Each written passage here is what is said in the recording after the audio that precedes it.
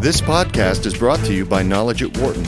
For more information, please visit knowledge.wharton.upenn.edu. Last week, the Obama administration's pay czar, Kenneth Feinberg, announced that the government will impose pay caps on compensation for the 25 highest-paid executives at 7 companies that received exceptional assistance through the Troubled Asset Relief Program, including American International Group, Bank of America, Citigroup, Chrysler, Chrysler Financial, General Motors, and GMAC.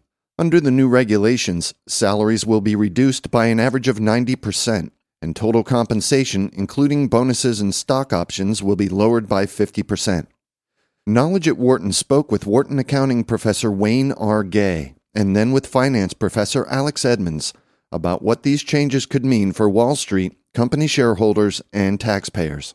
In the overall context of reforming financial regulations after the financial crisis, how important is the executive pay issue? Well, I think what we need to think about is how executive pay sort of factored into or is sort of related to the financial crisis issues that have come up. And I think what we want to do is, for the most part, is keep our eyes on the ball. And I think the ball here is with respect to the risk issues. And so if we think about, I think we're going to focus on regulatory sort of efforts with respect to pay. If we think about where the regulators maybe should be focusing their efforts, much of the effort that we've heard about in the last week or so has been related to the level of pay that executives might be taking in. And I don't think that factored much at all into the financial crisis that we've run into.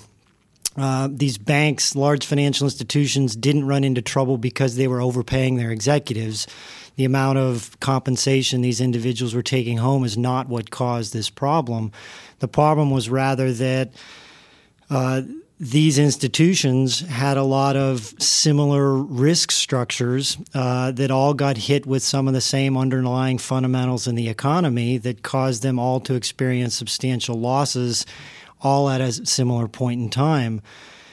And so then the question is, how does executive compensation sort of factor into the risk-taking with respect to these financial institutions? And there I would say we want to focus on maybe 2 different angles. One is, how does the executive compensation affect the risk-taking for a single bank or a single financial institution? And then how does the executive compensation factor into the coordinated risk or the systemic risk that these financial institutions might all be taking at the same point in time?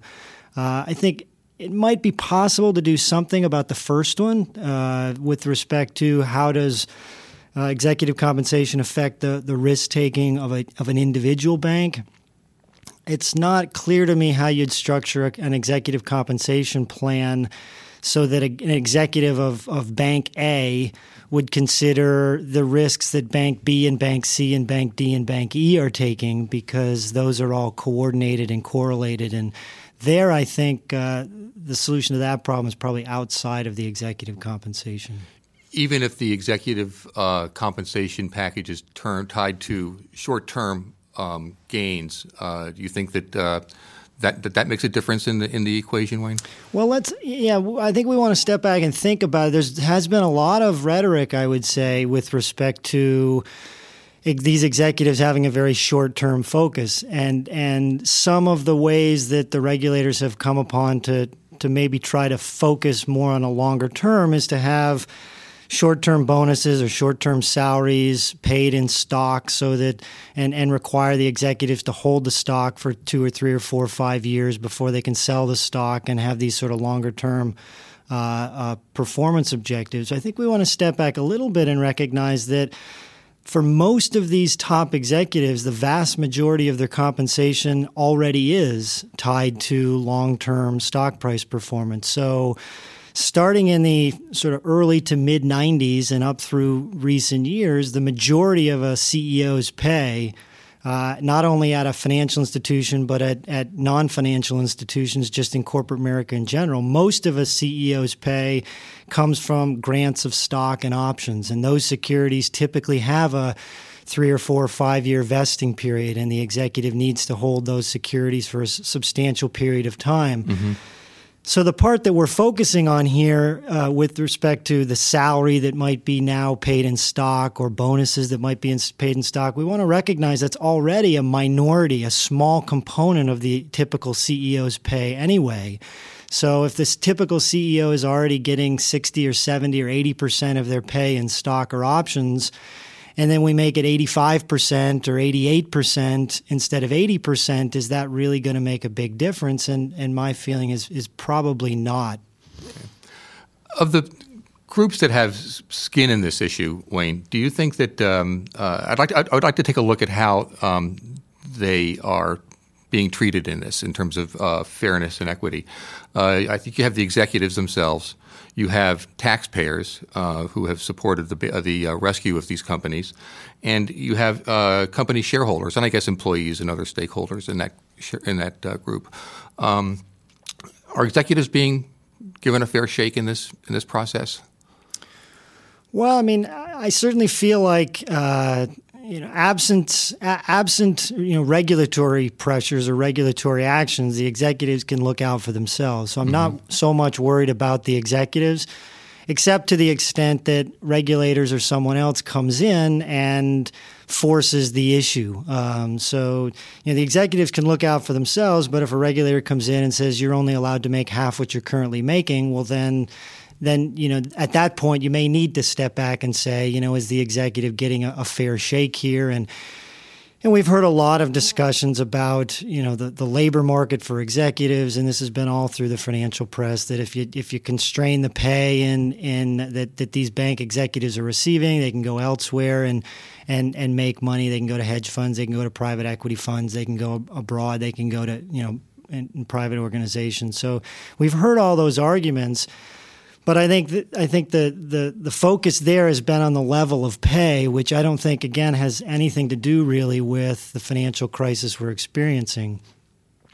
If we now move to, say, the shareholders, I think shareholders in many ways can also look after themselves. At the same time, I think that there's a role for the regulators to step in and coordinate efforts toward corporate governance. So you could imagine a setting where you have 10,000 publicly traded firms in the U.S., and they all would like to make some basic changes or important changes in their corporate governance. Now, they can each try to make those changes by themselves, or they can ask a regulator to step in and to coordinate that corporate governance effort on behalf of all the corporations. And so I think there's an efficiency argument there that comes from regulators stepping in and having this one body sort of make some changes. And I think some of the changes they've been talking about in terms of giving shareholders a bit more access to proxy materials or voting on directors, so that when you do have directors that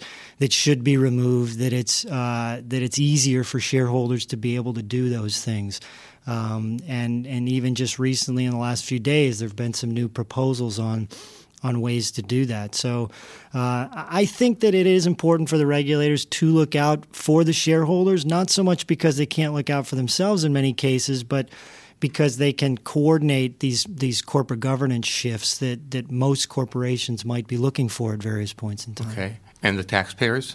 Well, the taxpayers, that's where I think the regulators do need to step in and to look out for the taxpayers. And for a lot of the press we've seen the last week or so has been surrounding Mr. Feinberg's efforts to regulate or to alter compensation at 7 of the large institutions, financial and non-financial, that took a particularly large amount of support or help from the government, from the taxpayers. Mm-hmm. So now in those firms, the taxpayers have a vested interest, even greater vested interest than they would normally have. They actually own part of the organization. And so looking out for their interests is important. And if, for example, the taxpayers had stock in the company then the regulators would want to think about the taxpayer's interest similarly maybe to a stockholder. But if the taxpayers have debt in the company or preferred stock in the company, well, the interests of debt holders might be different than the interests of stockholders, and the regulators would want to make sure that those debt securities that the taxpayers hold are shored up, are safe, are going to be paid back. And I think some of what we're seeing here is that by sort of squeezing executive compensation a little bit at these organizations, it will make it they'll have put greater effort into paying the taxpayers back and getting out from the thumb of the regulator. And so if these institutions don't want their executive pay regulated to as great an extent, one way to do that would be to pay back the assistance they receive from the taxpayers and then have their executive compensation be similar to other organizations. Wayne, do you think that excessive risk-taking and executive compensation are closely tied?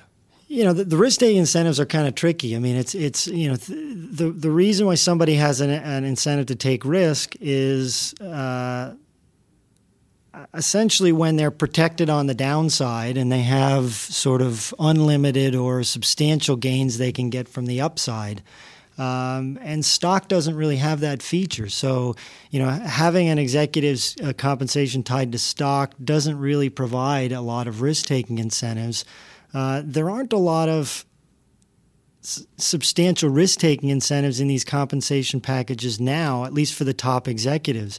When you go down in the organization, I think some of the issues of compensation revolve around traders in these banks and financial institutions, some of which had tremendous upside and fairly limited downside and may have been taking some risks that they shouldn't have been taking possibly. But there, it seems to me like if you ensure that you have a good, solid board of directors and that the board of directors are looking out for or looking after the CEO and the top executive team and making sure that the incentive structures for the top executives are aligned, then the executives should be able to look out for the traders and for the other people in the organization. So it's really a chain of command you're worried about, is that the shareholders choose the directors to look after the shareholders' interests. The directors then select an executive management team to look out for the shareholders' interests. And then the executive management team looks after all the other employees in the other parts of the organization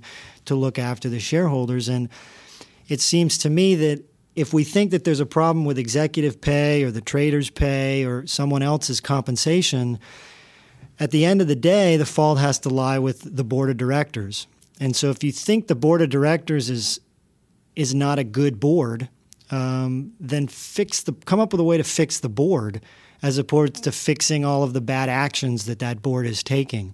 And I think we've seen a lot of effort over the last 10 years to have greater independence in the board of directors. The compensation committee of these firms, people sometimes forget this, is made up completely of independent directors. The audit committee is made up of independent directors. Most boards have a vast majority of their directors being independent. We've made a tremendous amount of gain towards structuring the board of directors to be independent of the CEO and to look after the shareholders' interests. If we don't think we've gone far enough, maybe we think about going a little further with selecting the board. But once we have a board that's looking out for the shareholders, I think then it's dangerous to second guess what that board's doing. And that's what I think is going on now. But there has been a lot of suggestion that shareholders and boards tend to have short memories and short time horizons into the future, so that if a company a financial institution is making huge profits that are likely to are coming right ahead of a waterfall, then they're not highly incentivized to change the board. At least the shareholders aren't. Well, I think my view on that would be there's a fallacy there, in that again, most top executives get the majority of their pay in the form of stock and options. Mm-hmm. If you looked at the loss in wealth for the CEO of your, just pick at random any large financial institution or any financial institution in general the last year and a half, and you look at how much these top executives lost because of this crisis, they lost billions and billions of dollars across the groups. And they certainly would have been much better off had this crisis not happened. So I think it's there is this perception out there that these top executives walked away with a tremendous amount of money and left the shareholders holding the bag. Well, they did walk away with some bonuses and some pay, but they were left holding the bag with the shareholders at that point in time. And the shareholders as a group, all those shareholders that were holding the stock of those financial institutions, they suffered tremendously. So it's hard to see why those shareholders, if everyone knew that something was amiss, why those shareholders that were holding the shares didn't take actions to make a change, why those directors didn't take, because most of those directors now have a big black mark on their reputations as well, as do the CEOs. The incentives in my mind were very tightly aligned with maintaining the value of these institutions. Nobody benefited from having this financial crisis. Well, I shouldn't say nobody, but most people didn't benefit from this financial crisis. And so I think I think you want to. It's easy to look back in the mirror and say that everybody should have saw this coming, but I think at the end of the day, 5 years from now or 3 years from now, my guess is what we're going to find or come to realize is that everybody made a similar mistake, and we've all paid a price for it. Okay, then. Well, thank you very much. Thank you. Glad to be here. Alex, in the overall context of reforming financial regulations after the financial crisis, how important is the executive pay issue? Well, Tony, I think it's very important politically. So a lot of people lost a lot of money in the financial crisis, and it's very natural to want some people to pay for it, and the natural people are the people who are in charge of the companies which ended up going bust or losing a lot of money. And often as economists, we like to belittle the political reasons, but actually they're very important, given this is something which has affected a huge number of people. However, economically, I think the importance of executive pay is a bit less clear. So this depends on what you think caused the financial crisis in the first place.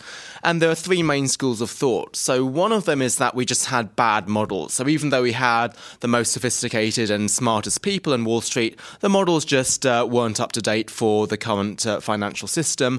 And this is similar to, say, somebody who gives up the game-winning home run in a baseball game. The incentives are correct, but you just make mistakes from time to time. And if that's the case, then changing the pay is not going to affect this because it wasn't bad incentives to begin with.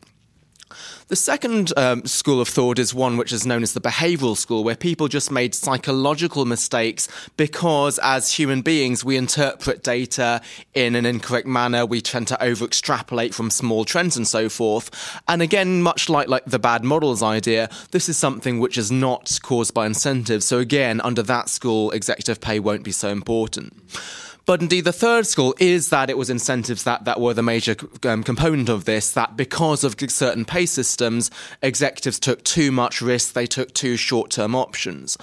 But again here, it's not so clear that the changes which we have seen are tackling the component of executive pay which was the problem. So what we have seen is limits to the level of pay.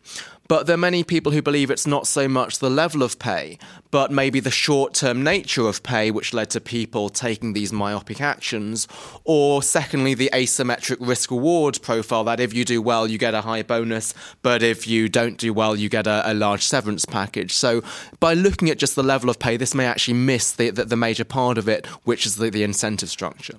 There was some component, though, that in the proposals that came from the compensation czar, that we would have a longer-term view for how compensation should be structured. Are they not looking long-term enough? This is one of the most important things that I think came out of the new proposals. So in addition to the reduction in the pay levels, which got a lot of the press, what I was particularly pleased to see was Ken Feinberg's quote that he's requiring these officials to buy into stock that they must hold for a number of years before they can cash out. So I think this is what's getting more to the heart of the system. So whilst many people will focus on the level and people just getting paid too much in terms of raw numbers, it seems to be the incentive structures that matter more. And so this is, I think, what's going to have more bite, even though what the media typically focuses on is the 1 million versus 500,000 or whatever the amount of salary is. To what extent do you think that some of the popular reaction to this has been pre-existed the financial crisis. There was executive compensation has been an issue for a long time, and a lot of working people have questioned the very high level of these packages between salaries and stock buybacks, stock options. Do you think that has any role in the political component right now?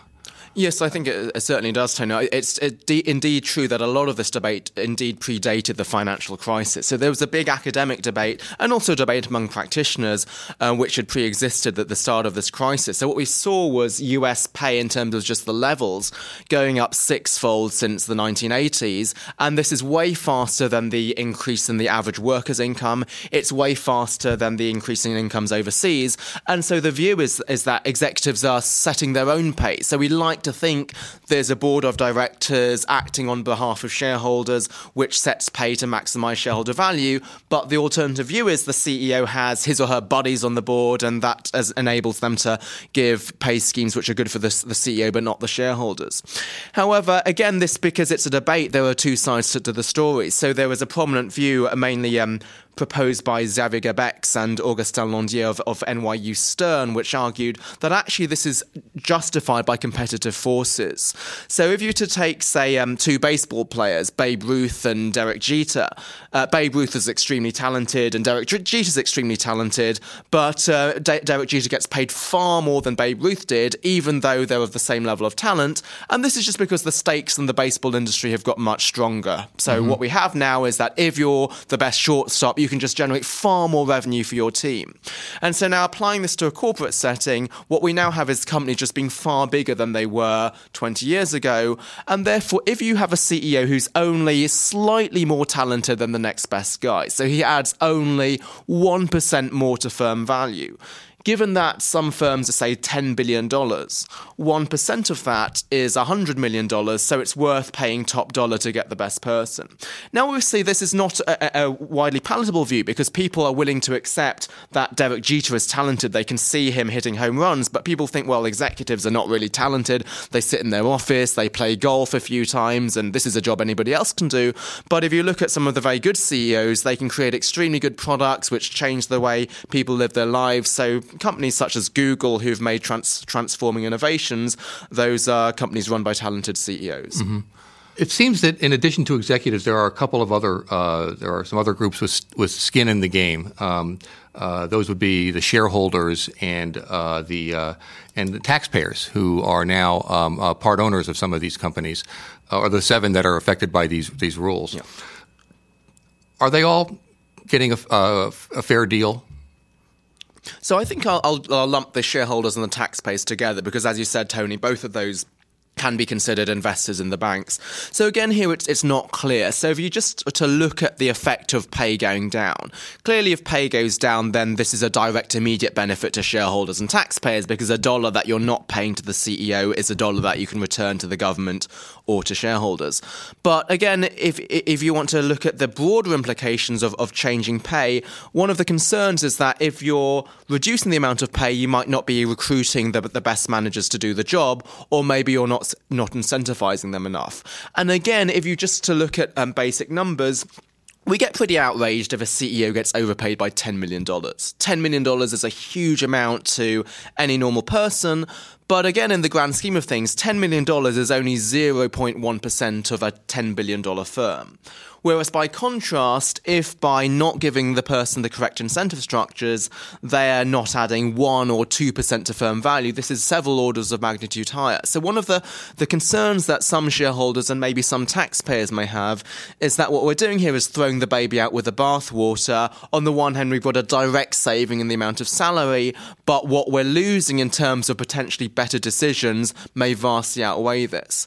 Now, again, politically, it's tricky because if you don't give the CEO the correct incentives and they don't invent a new product, this is something we can never see as outsiders. We can only see bad actions such as being overpaid and punish those, but we can never see the counterfactual of not taking good actions, and even though those may actually be much more important for firm value, because we never see them, they never get as much attention in this debate. Mm-hmm. In a paper you wrote this year with some of your colleagues, you suggested a system that escrows compensation for a set period of years stretching into the executive's retirement. The restrictions proposed by the government on these 7 companies don't go nearly that far.